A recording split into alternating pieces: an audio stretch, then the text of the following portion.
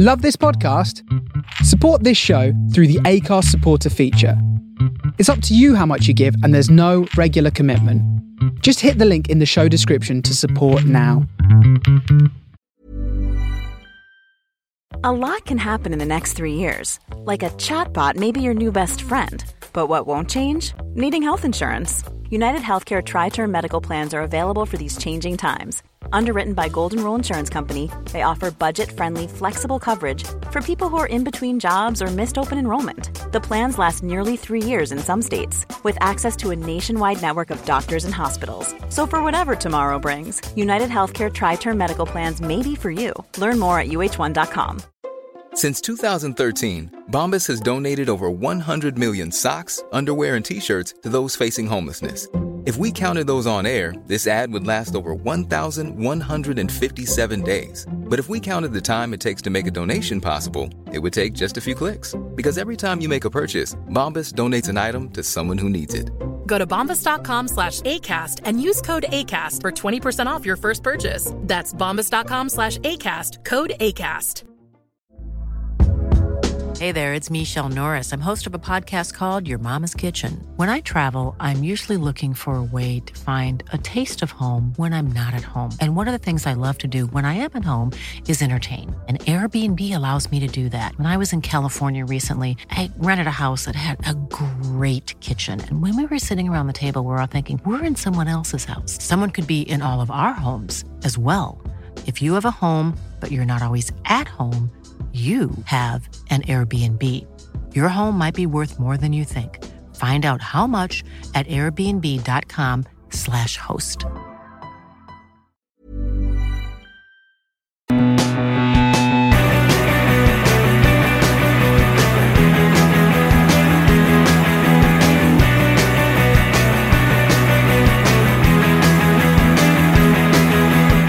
Hello and welcome to episode 16 of the Thistle Rugby Podcast, the rugby podcast formerly known as the only podcast that cares about Scottish rugby. How are you guys doing today? I am joined today by a slightly poorly Matt. Hi guys, how are we doing? Yeah, been a bit poorly, but you know, I've come through for the important things. I was at the Scotland-Wales game and I'm at this podcast, so you know, all's well that ends well. Matt actually got struck down after having one beer at the Scotland game, and then he's just can't handle it anymore. So. Yeah. And Alan's with us as well. Hi, good to be here. So really exciting episode for you guys today. We've literally just got off the line with former Scotland player Johnny Beattie, who gave us some really great chat about the Scotland team, his great man, France, and some really good stories about Jim Hamilton in particular. So look out for those in the middle section of the pod. As always, you can follow us on the Acast podcast app, on the iTunes store, and on Twitter at Thistle Rugby Pod.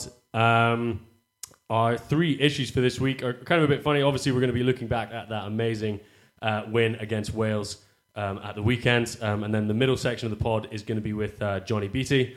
And then the third issue of today, we're going to be having a look at what has been a pretty crap 3-week spell for Edinburgh and Glasgow. But first, let's have a look at some news. Josh Strauss is off to Sale. Alan, what do you think? Yeah, I mean, I think we all knew it was coming. I think it was, Sale, Toulouse, and I can't remember who. Newcastle was the third one. Yeah, Newcastle were in for him. And I know Sale have got quite a lot of money to be chucked around. And I guess unlike a lot of the England players, that their sort of issue maybe with going to Sale is it sort of pulls you out of the England reckoning quite a lot. Yeah, definitely. Strauss doesn't have that issue. He's going to be at Sale and he's still going to be in the Scotland squad. So he said some funny things on about leaving Glasgow, though, didn't he? Yeah, he kind of just said that the reason he re-signed the second time was obviously to get his residency, and he sort of said he's enjoyed his time at the Warriors, but he sort of asked his agent to look into the Premiership, which is fine. It seems a bit of a strange way to sort of talk about it in a sort of a statement. But, I don't think any of us... He's never kind of shirked his sort of, like, responsibilities on the pitch. He's always sort of given 110%. So it'd be sad to see him go, especially now he's gone into sort of the best form of his life. Yeah, I know, absolutely. Matt, what did you think of that one? I was just thinking that, a few years ago we had a kind of South African-Scottish number 8 who moved to England in the form of David Denton, and you sort of look at him now and compare him to Strauss, and it just couldn't be more different in terms of what they're offering to the team and how close they are to the Scotland fold.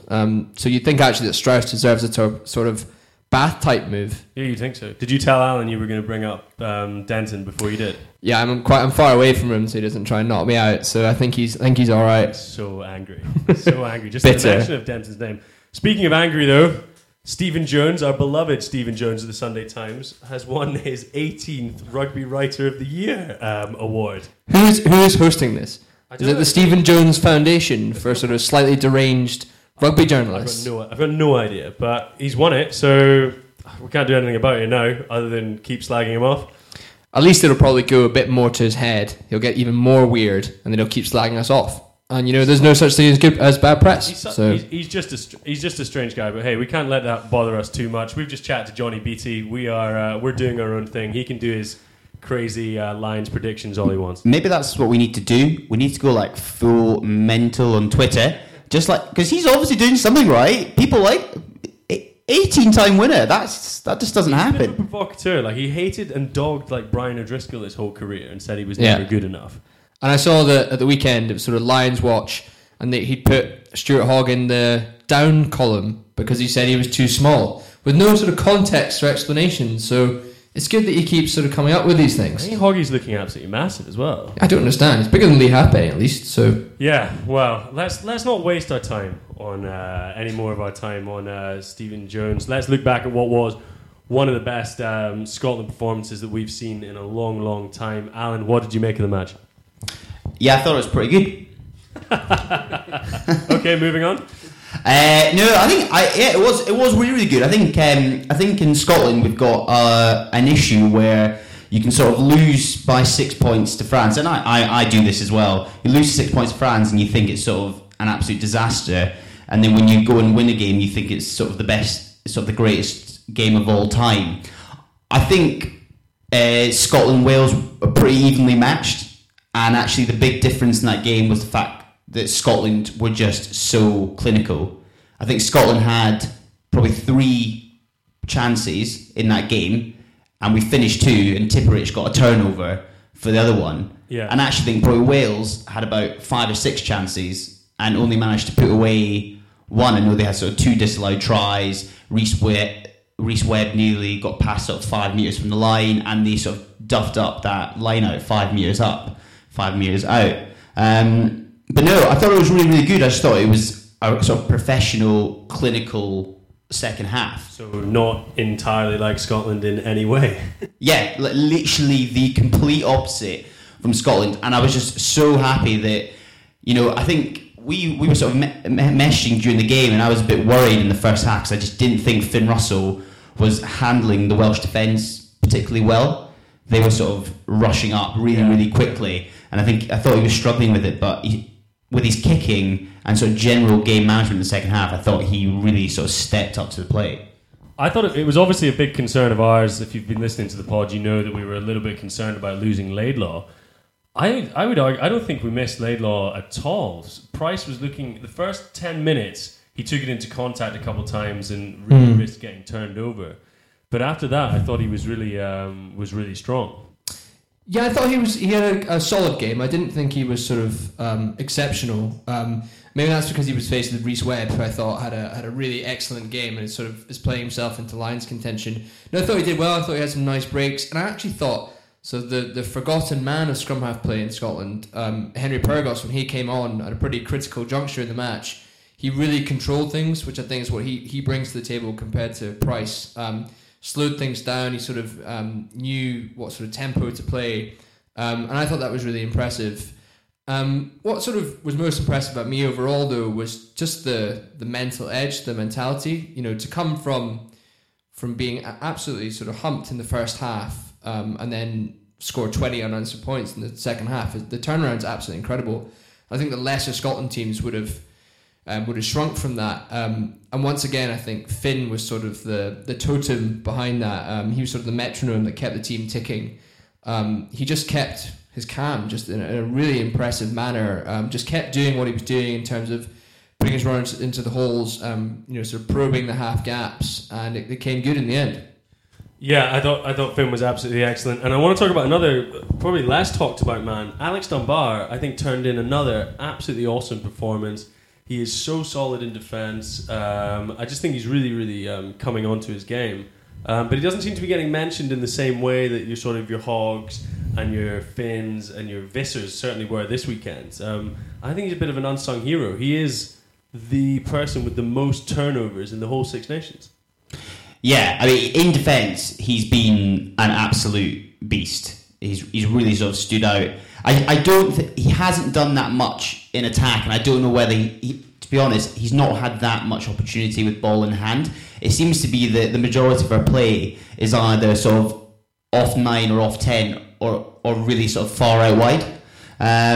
So it'd be good to see sort of, especially with England coming up, that he sort of maintains that sort of defensive performance, and then against Italy, what he can sort of do with ball in hand. But yeah, I think the guy who really stood out is Hamish Watson. Oh my God, yeah.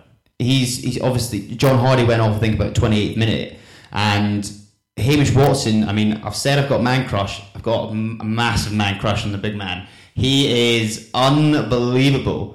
I just thought I generally think he could be sort of a Lions bolter. He's really sort of stepped up to the plate. I think he could be, and I think if you compare him to, I mean, Tipperick and Warburton owned that breakdown in the first half, absolutely owned it.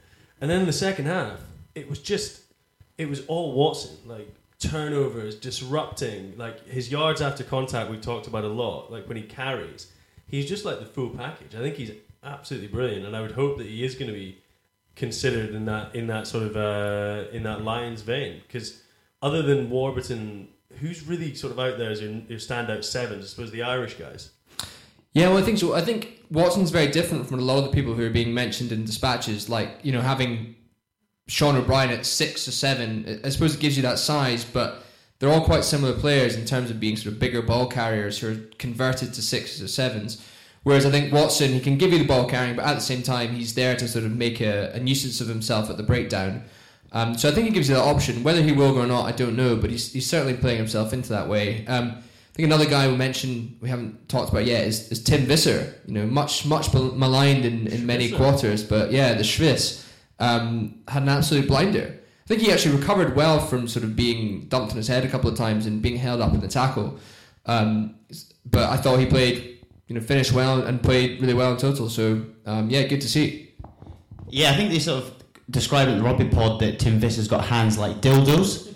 I thought it was quite and you can even see when he goes up for the ball, he's not like natural about it. It's very sort of I don't know. He doesn't look like he's going to catch the ball. He's not like Tommy Seymour, who's got so much confidence and everything in that sort of stuff. But yeah, that little step when he beat George North in the 5 metre channel was sexy. It was absolutely amazing. But God, George North just looks all at sea. He just doesn't know, I don't know if it's the concussions or lack of game time or whatever, but he just does not look like the player we know he is. I think it's lack of game time. He just looks off match pace. He keeps getting little injuries and keeps getting sort of rushed back, and he obviously just doesn't feel like 100% comfortable out there. I mean, George North is just so class when he's on form. Like I still think he will play for Lions, because I think he is probably the only winger when he's on form in the Northern Hemisphere that could really do massive damage to that New Zealand team. But yeah, Timbo Viss had him wrapped up all day, and then Hogg's little try. Ain't seen hands like that since the Scottish Cup final in 2006, I've heard. So unbelievable. Yeah, Hogg again. I don't know if we need to talk about him that much. He was absolutely brilliant. He's causing every single defence he comes up against the same problems, because he is just running at space, and he's causing people so much problem because he's so quick. He looked solid enough under the high ball. It was great to see Halfpenny spill one under absolutely no pressure. I think that was a pretty big turning point for the match as well. I thought John Barclay, again, just playing absolutely out of his skin. I thought he did a great job as skipper in that back row. The Gray brothers, again, turning in solid shifts, really high tackle rate, carry rate. It's just, and you'll hear, guys, when we talk to to Johnny Beattie later on his opinion of Richie Gray and just like the guy's work ethic is really. It seems that he's just a beast. Yeah, I mean, we're pretty much going through the whole team, but I think that we probably have to doff our cap to Ryan Wilson, because we've given him, or I certainly have given him, a lot of shit in the past. Because I think, to be fair, when he came on the scene, he was a bit lightweight. He was a bit erratic. He sort of liked to give away a pen or a yellow card, but he seems to be one of the first names in the team sheet now, whether it's at 6 or 8. He's really one of Vern's trusted lieutenants, and he's been playing really, really well. He's physical. He's a pretty good link man. He's got good hands. He makes his tackles really well. So he's actually, I think he provides a lot of balance to the back row. So yeah, it's all good. One thing that I think is still... Here we go. Here we go. I don't think that any of the issues from the France game have been sort of like completely resolved. So the scrum was still an issue. In part, Yeah. there was a few parts where the scrum was getting pushed back, and we have said that Wales probably have like the weakest front row in the Six Nations. Yeah, agreed with that. And I still think maybe it's more in the first half. We're still not properly dominating that contact area. I know against France we got. I think we really sort of struggled against sort of just the size of their pack, but I still felt that at the breakdown we were still getting a little bit dominated in certain sections. I remember, I think, was it Johnny Gray when he ran into Wyn Jones and Sam Warburton, absolutely sort of crushed them. And I'm still just a bit worried going into this England game that the scrum is still looking a bit shaky. I'm just not sure that around, kind of like off the ruck with people like Haskell, Nathan Hughes, Launchbury, Courtney Laws, just big, powerful guys. Just whether we're going to have enough to be able to handle that. Well, yeah, I do agree with those points. I think in the first half we tried to go a bit through the brick wall at times, and then I think, to be fair, we actually changed our tactics slightly, so we're attacking more in the wide channels and more so one-on-one runners, and that's what we have to do against England. We can't take them on, sort of head up on front, so it's definitely a worry, but I think that we have to be really smart tactically. But yeah, I think that you're right. The scrum's not been resolved, and although England didn't play that well, I just still see the likes of Launchbury and Laws and Haskell, just these big units which we sort of struggle with. Yeah, I think we'll obviously we'll get into England next week when we do a little bit of a preview pod. Anything else anyone wants to touch on the Wales game? Yeah, so I had my usual table in Opal on Saturday night. Yeah, it was good. Yeah. Lads in afterwards. Yeah, sitting there, bottle of Smirnoff. I'm not a millionaire. And yeah, Stuart Hogg. There's crowd surfing on the dance floor. I did see that. It was on Instagram. Max Evans' Instagram, wasn't it? Oh mate, you're on the wrong club. He was in Why Not. Whole Scotland team were in Why Not. That's what it was. Oh no, Alan. Yeah, what? Alan. I saw someone in Opal. But you look like Stuart Hogg. Yeah, someone who looked like Stuart Hogg. Interesting. Well, there we go. I look like an asshole. We're out until sort of six in the morning. Big sesh for the boys after it. Well deserved, I say. No, fair play. Sort of 2 weeks off, up in Murrayfield, team bonding and all. So got to be done. I saw they were having a couple of bottles of Tennent's in the change room afterwards. The God's juice. So it's fine. Well, great. And as we say, lads, we've just been on the line with Johnny Beattie from Bayonne. Really, really interesting chat, hearing about his life in France and some good stories about some familiar Scottish names. So enjoy it. All right, guys. So we're joined by Johnny Beattie. Johnny, how you doing? Very well, thank you. Thank you guys for having me on. It's a pleasure. No, not at all. Thanks a lot for joining us. How are things down in the south of France? Enjoying it?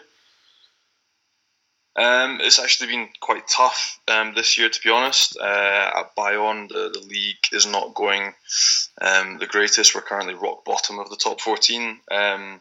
So the rugby aside, life is fantastic. The sun shines. It's a relaxed part of the world, which my family and I are really enjoying. But the rugby is a little bit of work to do, unfortunately. Well, that is a bit of a shame. But I suppose up here, the Scotland team are doing pretty well. What did you think of the Wales game? Did you catch it at the weekend? I did, yeah. Sat in front of the telly and cheered all my mates on, and just incredibly proud of them, the start that they made in the tournament. And now, the ball's sort of firmly in their court. It's now what they want to do, what they want to go on and achieve. And I'm just so chuffed they are where they are already. And hopefully they can push on and do something quite spectacular down in England. Yeah, well, I think so. We were saying earlier, we think it's probably the best chance they've got to sort of go to Twickenham in sort of at least the last sort of 10 years in terms of the squad. To get a result down there. And I think England have actually been not that good in their 3 wins. They've sort of had to work pretty hard to eke them out. They've not been as strong as you might have thought they were going to be based on the autumn performances. Yeah, I think if you put it in the context of what both teams are working towards, this is the first chance Scotland will have had to go for a Triple Crown in I don't know how many years. The last time Scotland won at Twickenham, my dad was playing, to put it in context. It was 1980. So 1983 was the last time we managed to get a win down there.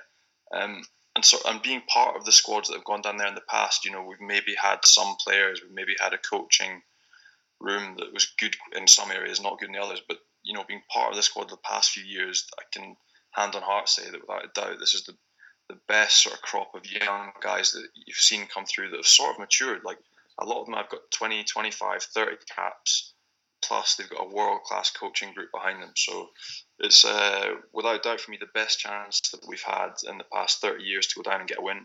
And I'm just so excited to see, what we can stick together if we work hard, if they stick to what Vern's got game plan-wise. We can shock a few people and hopefully get a little win. Is it, obviously Vern's leaving at the end of the year. You've had quite a few coaches. I think, was it Frank Haddon when you first came in the Scotland squad? What is Vern Matt actually Williams, like? Yeah, Frank Haddon, Matt Williams, I think were the first ones I had way back when. But you've had some coaching groups with quality, others mixed bags, some defence being good, attacks not being good, some management groups have, it's all been a mix. But this, you look at Vern, this sort of direction, his leadership, the ship that he likes to run, you marry that with Matt Taylor, the defence coach, who again is a world-class operator, has done amazing things with Glasgow and the national team the past 4 or 5 years, and you stick that together with the most exciting backline we've had in probably since 1999 if you look back at that group and what they achieved with Gregor Townsend, and under his guidance what he's getting out of his blokes at Glasgow Warriors, for me it's without doubt the most exciting group of people that we've had working and wearing a Scottish thistle in many years. Yeah, totally. I think it took quite a few people to warm to Vern Cotter, but they certainly have now, which sort of begs the question of why exactly he's leaving. Do you think it's a bit of a funny one? What do you make of it? I think that Scottish Rugby were extremely lucky to get Vern to come in the first place. And if you examine the job that he's done phenomenally well. I think then you have to look at strategically how the SRU wanted to play it. They probably wanted a Scottish coach to come in.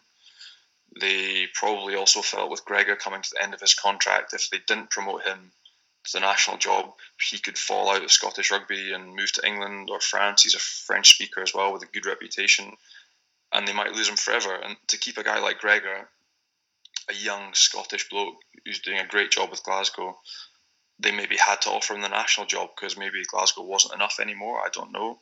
But if you put yourself in the CEO's shoes at Scottish Rugby, you'd say, look, we want to keep a guy like Gregor. We want to develop this guy that's done an amazing job with Glasgow. We want to keep this talent and we want to look after him. So for me, I think it's probably become a choice between Gregor and Vern. And although Vern has done the most incredible job I think a coach of Scottish Rugby has done for the past 10, 15 years, it hasn't been enough because they need to look after a guy from Scotland. Yeah, definitely. I mean, I think we're all obviously huge fans of what Gregor Townsend's done. I think with Glasgow having a guy like Dave Rennie coming in as well, I mean, that is proper top, like world class caliber coaching coming to Scotland. So I think that's a huge improvement that we've noticed as sort of as just sort of followers of the game. I mean, you've been out of Scotland club wise since 2012. Is that right? Yep, I moved over to Montpellier in 2012. Yeah. How have you found? Obviously, the top 14 gets a pretty bad write up over here as a sort of a bit of a jolly for people towards the end of their careers, and you know, stuff like the Ali Williams stuff and, you know, the Dan Carter drink driving. It doesn't do an awful lot for the image. But what's your experience been of it? Do you think it's a good league? It's been a mixed bag, if I'm completely honest. If you look at the condition physically of players in the Pro 12 and the English Premiership versus the top 14, there's absolutely no contest. In the sort of discipline, working culture, environment side as well, again, there's no contest in this sort of day-to-day work environment. But then you get to weekends and people are extremely proud. They're playing for big towns with big backing and big money, and they go hard at the weekend. So it's hard to judge. After being part of both sides, I can sort of see the sort of pluses and minuses of both. I really enjoyed my 8 years at Glasgow Warriors. It was a great experience with an amazing bunch of blokes with a phenomenal work ethic, supported by great supporters as well. But then on the other side, I felt like I had to leave, had to experience something different. Yeah. And that I come to the end of my 3 years in Bayonne, that'll have been 8 years in Glasgow and 8 years in France. And I've really, really enjoyed both experiences. France has been, from a developmental perspective as a bloke, and as a person, it's worked wonders for me coming and spreading my wings and getting away from Glasgow. But at the same time, I'm looking forward to getting home and supporting the Warriors as well when I get home and retire. So, yeah, but both sides have their pluses and minuses, and I've enjoyed the experiences of both. But I can see why the top 14 does get a bad rap when you see the condition of players, when you see maybe how sort of... Jewelry isn't a gift you give just once. It's a way to remind your loved one of a beautiful moment every time they see it. Blue Nile can help you find the gift that says how you feel and says it beautifully, with expert guidance and a wide assortment of jewelry of the highest quality at the best price. Go to BlueNile.com and experience the convenience of shopping Blue Nile, the original online jeweler since 1999. That's BlueNile.com to find the perfect jewelry gift for any occasion. BlueNile.com. Hiring for your small business? If you're not looking for professionals on LinkedIn, you're looking in the wrong place. That's like looking for your car keys in a fish tank. LinkedIn helps you hire professionals you can't find anywhere else, even those who aren't actively searching for a new job but might be open to the perfect role. In a given month, over 70% of LinkedIn users don't even visit other leading job sites. So start looking in the right place. With LinkedIn, you can hire professionals like a professional. Post your free job on linkedin.com/people today. Turgid games can be, you understand why. So yeah, that would be my 2 pence worth. Sure.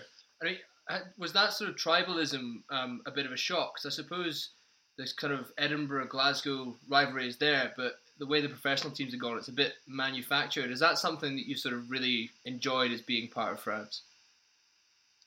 It was a strange one because when I have to say things have changed back home, because when I left Glasgow, we were playing at Firhill in front of nobody. Yeah. And we hadn't really captured the imagination of the Glaswegian public. And you can see now with the sort of the development of a base in Scotstoun, the fantastic brand of rugby that Gregor's got the boys playing, it's attracted a crowd.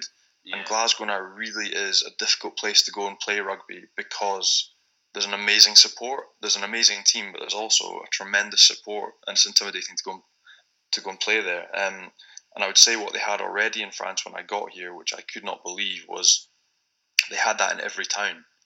And Glasgow's maybe taken its time to develop it, and I feel very proud that they now have it.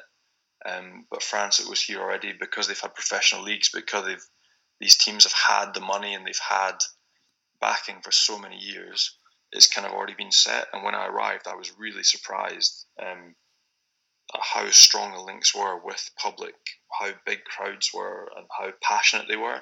because it's like a carnival. You get here and it's a carnival atmosphere. That's how I can describe it. It's like you're at a circus, but there's a sort of game of rugby going on at the side. It's really quite weird. Yeah, I guess the thing with Glasgow is it's because it's such like a football-dominated city. But then you get to obviously Montpellier. Like Montpellier's not that big, is it?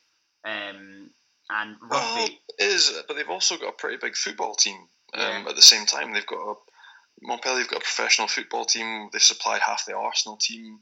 They've got a stadium with 40,000 people. They were in the Champions League 2-3 years ago. So, everyone's competing.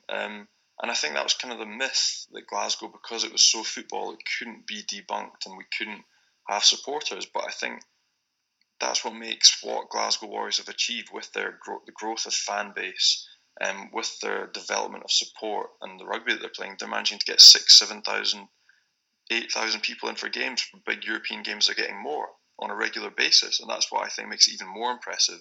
Yeah. They've kind of said, look, this was what we thought. It was too football. It was never possible, but they've done it. And that's what I feel really proud of guys like Ali Kellick, who's now working upstairs at Glasgow, for all the effort that they put in along with the backroom staff at the time. And what they've developed now. Edinburgh have now got to follow and do the same. Yeah, absolutely. It seems the SRU are maybe sort of turning their attention to Edinburgh a bit. I think the move to Marseille has been really good. Cockerell, I think, will do a good job. So again, I think it's a bit of a step up in terms of coaching talent in Scotland. I want to talk a little bit more just about, the Scots that have gone to France. You've spent your time with obviously Jim Hamilton in Montpellier, and then was it Max Evans and Richie Gray would have been at Cast with you as well. What's how do the Scots get on in France in general? We get sunburned. But what about Big Jim? Did he pick up the language quickly? Was he quick to get involved with the locals? No, he was shocking. He was rubbish. But he was great value. They appreciated that he tried like a bear, even though he was useless. And he was a great guy. They all were. Jim was hilarious. Like, he lived 4 doors down from us. His wife and his 2 kids lived 4 doors down from us in Montpellier, and it was like, my wall was maybe 6'5" high, and like every day I would see him walk by 7 foot tall and peer over and come in for a glass of whatever. It was great to have them there. He's a quality bloke, like a laugh a minute, and makes things a little bit easier in difficult moments, or when things aren't going well, you can turn to a guy like him. And it seems that Richie Gray's move to Toulouse has really sort of really improved his game. He's come back and he's firing on all cylinders in the Six Nations, and I think it's the best he's played in a long, long time. I mean, the guy's an absolute freak. But it's true. I don't know how he does it. Him and his brother are the exact same. And they've just been born with this ridiculous work ethic, this ridiculous drive. And I honestly don't know where he gets it from. And his little brother's the exact same. But, we were in Cast together and nobody gave a monkeys about weights or training or... they just don't care. They're just not wired the same way that sort of Brits are. And he absolutely beasted himself every single day. I tried to follow him as best I could, but I couldn't. And again, an amazing bloke to have. I was very lucky to be at a club in France with a guy like him and with Maxie Evans as well. Yeah, I mean, it's absolutely class. I mean, Richie's up at what? Like, I think he's at like 60 Scotland caps now. I mean, for a guy that young to have so much experience is just absolutely phenomenal. I know, but it was clear when he was 21 that... 20. It was clear at age 20 that was the way it was going to go. And he's a lovely bloke as well, which is painful to say, but he is. He's just a good bloke. He works his nuts off. Does he get on the beers? He's quite quiet. You don't hear much from him. No, he's a top boy. He's if you don't know him, he can come off as quite aloof. But then once you break down those initial barriers, he's a great bloke. Honestly, an amazing. Well, he's a great guy to have a beer with. A few beers, he's not shy, and he enjoys a night out as well. You just have to catch him on the right day and twist his arm, and he's keen. So he's a great big bloke. What about Max Evans? I mean, he's absolutely ripped to smithereens. He must do some real damage. I don't know if he's got a girlfriend or something. You talking about the gym or with actually? I'll leave that up to you. I don't know. What was the question? He's ripped to smithereens. Yeah, he must do some real damage. he's the laziest human being I've ever met in my life. Surely not. His brother's the exact same. They hated training, they hate weights, they hated running, they hated doing everything during rugby, and they were the two most ripped blokes in the team. That's just a killer. That's got to kill everyone. It's frustrating because everyone else tries their backsides off and they're fat, and you've got props that are trying and they get nowhere near it, and then you've got Max and Tom. But the only time I ever saw Max and Tom have a fight, it was the morning of a training, and they both arrived, I think probably 10 or 15 minutes late, and they were having a screaming match because Max had eaten the cookies the night before that Tom was saving for his breakfast. That was the kind of level that they were at of, eating and taking care of themselves. They're just absolute freaks, genetically blessed. The dad's a professional golfer. He won the 9-iron Brian, as he's known. It's his birthday today. He won the Swiss Open, I think, as a young bloke. Oh, right. So a talented guy, and their mum was a sprinter and a swimmer from Durban in South Africa. Oh, for God's so sake. genetically, they were blessed right from the start. You don't get many genetically blessed people from Scotland, but that sounds like they've really landed on their feet. Yeah, they did well.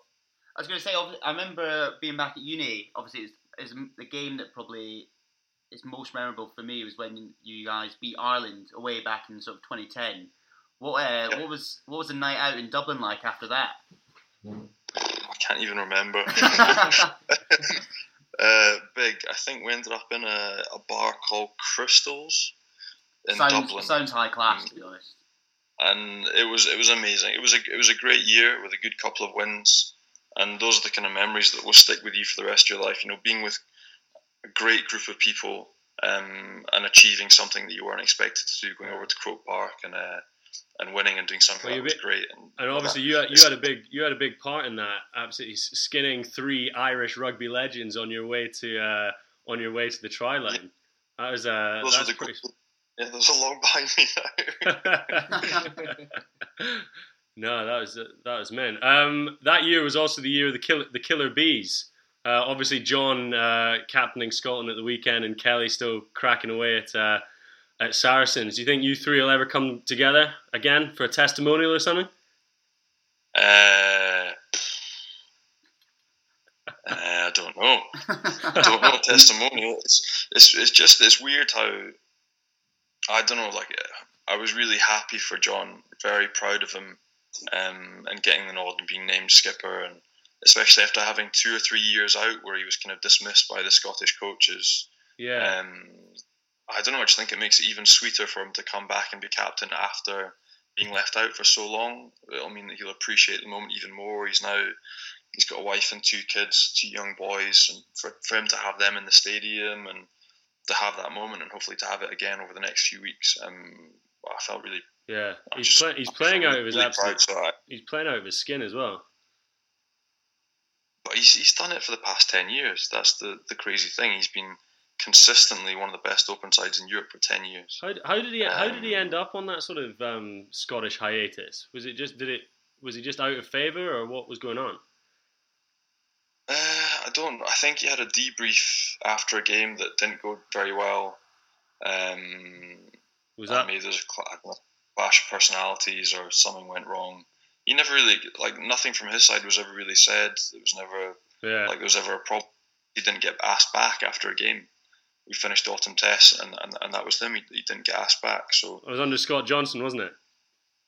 I think so, but I think Vern, did his research. I think Vern called Reggie King down at the Scarlets, who he knew well from Claremont, and sort of asked about John's character and is he the kind of bloke that'd be good back in camp. And obviously Regan said 100% yes. Yeah. And thankfully, Vern welcomed him back, and I think he's done a great job since he's been back in the squad. He's been playing out of his skin, as we said, and I'm just really chuffed for him that it's been going well.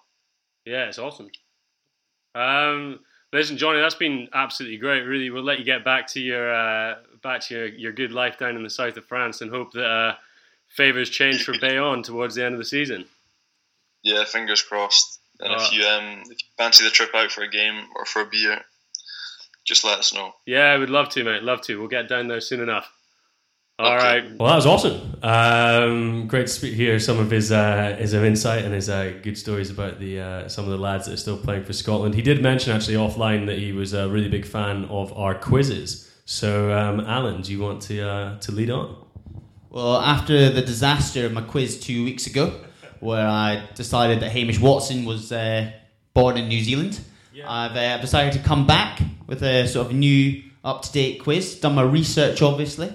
So here we go. So, we chatted. It said that Ryan Wilson made the most. No, I'm chatting shit. Anyway, Hugh Jones made the most yards meters run for Scotland at the weekend. But what player on the pitch had the most meters run? Right. Second question.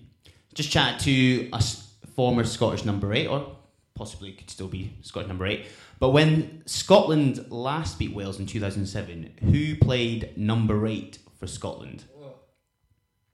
I'll leave you with that one.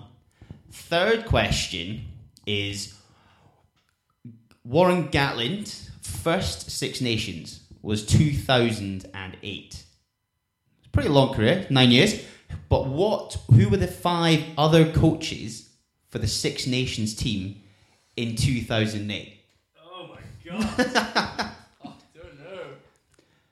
Leave that. So if you have 5 others, I mean, you got to get the Scotland one. Yeah. Fourth question.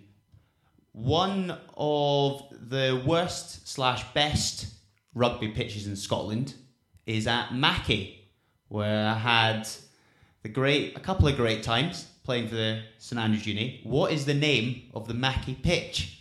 I have literally no idea. I've played on it. I should know it. It's a classic venue. A couple of the best porta cabins I've ever seen. It's so bad. You have to go into town for the pub. And the last question is, who were the last 3 teams to win the Scottish Premiership?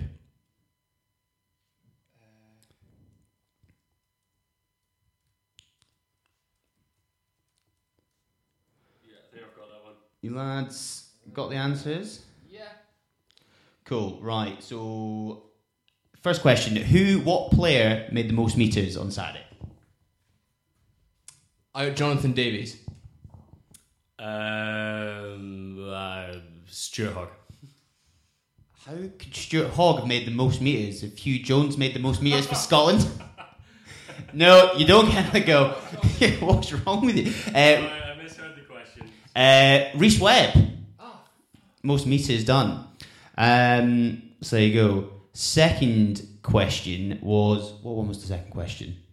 I don't know. You're making it... Was that the number 8 question? Yeah, number 8. Right, yeah. So the number 8 who started for Scotland in the 2007 win over Wales was David Callum. Oh, I was going to put that. I put Ali Hogg. I had Ali Hogg as well. There you go. Right, so the 5 coaches for the Six Nations teams in 2008.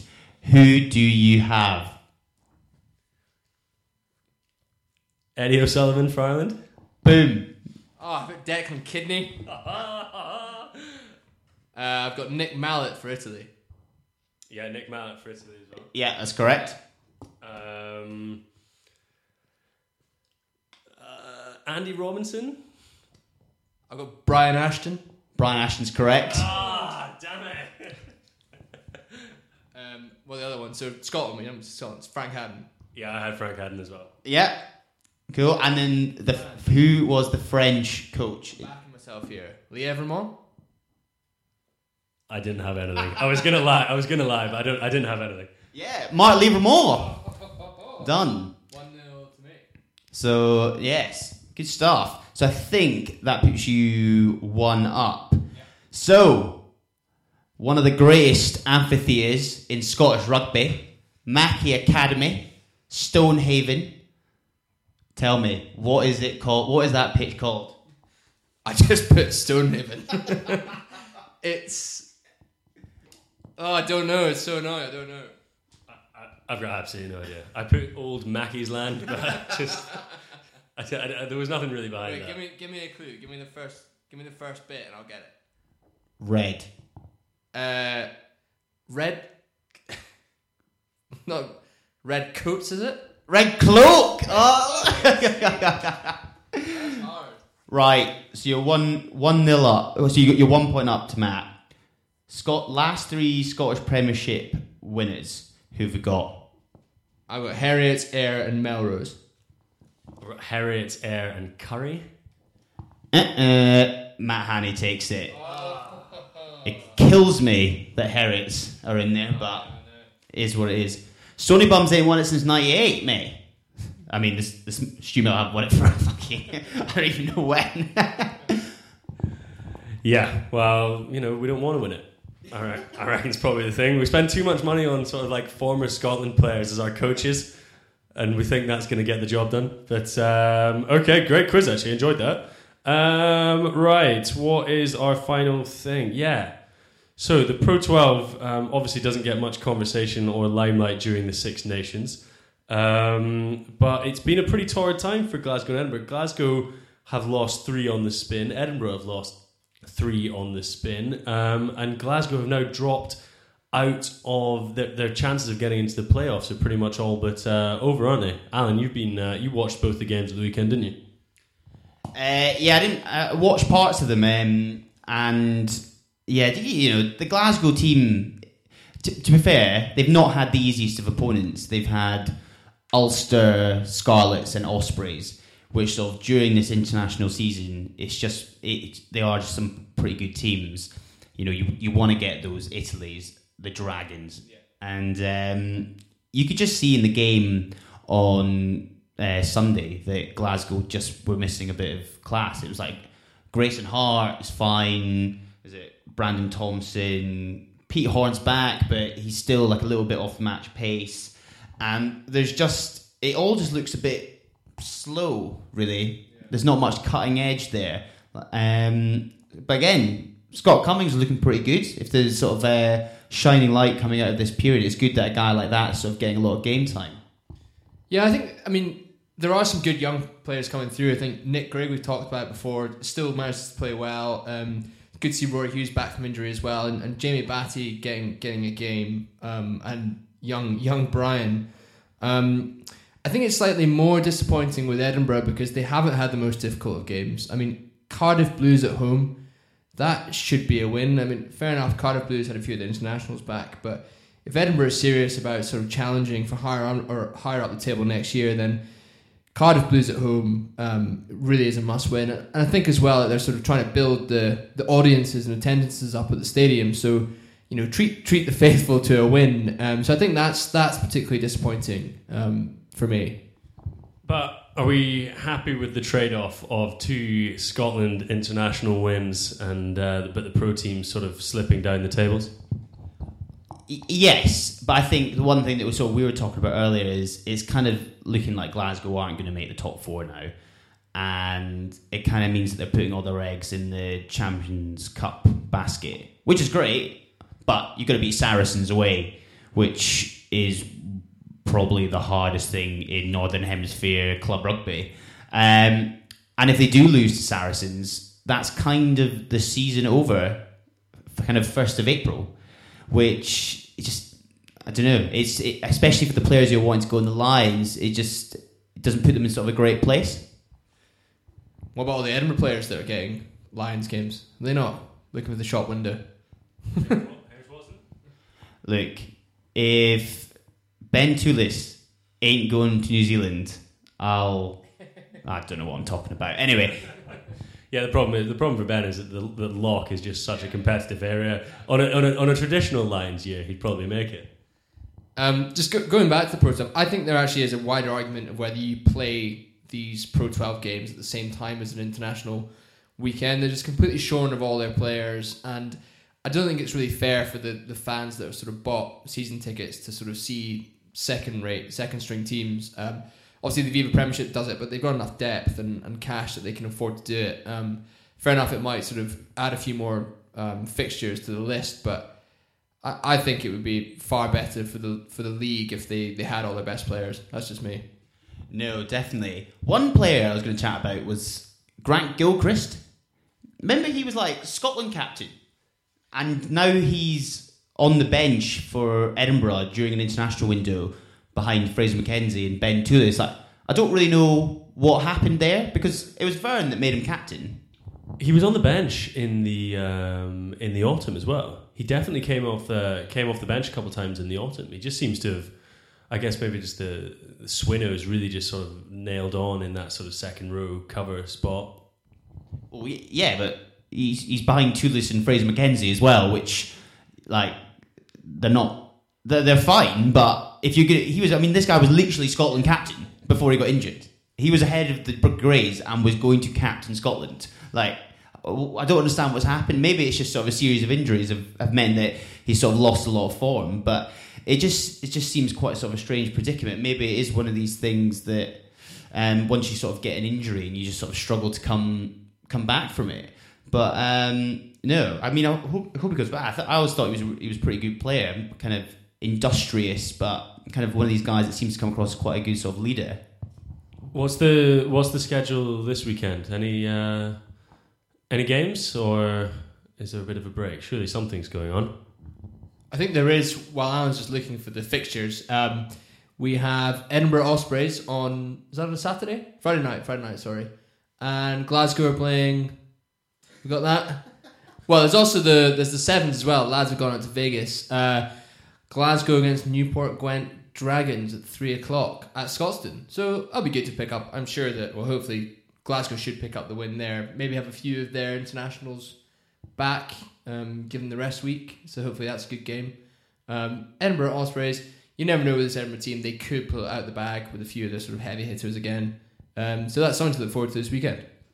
Yeah, I think if we can get a win, obviously if we can beat the Dragons and Scarlets, get lose to Leinster, we're sort of 7 points behind. It's not unfathomable that we can get sort of back in the race. The problem is that we've still got a lot of big teams to sort of play in the run-in. But hopefully that should be a Glasgow win. And yeah, Vegas Sevens, saw Tommy B's out there. But I saw the lads were having a wee helicopter ride around the Grand Canyon today. Just having a great time in Vegas. So yeah, do that. Yeah, best of luck to them. I mean, Tom Brown gets to go to Vegas rather than play against the Ospreys on a Friday night. I mean, sign me up. I'm fine with that. Right, I think we're calling that a day now, guys. That was the last few minutes. I think we tailed off there. I think we can all agree. And if you are still out there listening, thanks a lot for that. And as a reward, how about a £10 off a razor? Thistle at cornerstone.co.uk.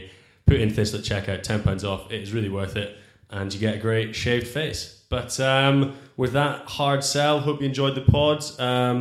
Enjoy the Pro 12 this weekend, and we will be back at you previewing the biggest Calcutta Cup, as Johnny Beattie says, in 34 years. So I'll see you later, guys. Cheers, guys. See you soon. See ya. Peace. Planning for your next trip? Elevate your travel style with Quince. Quince has all the jet-setting essentials you'll want for your next getaway, like European linen, premium luggage options, buttery soft Italian leather bags, and so much more. And is all priced at 50 to 80% less than similar brands. Plus, Quince only works with factories that use safe and ethical manufacturing practices. Pack your bags with high-quality essentials you'll be wearing for vacations to come with Quince. Go to quince.com/pack for free shipping and 365-day returns.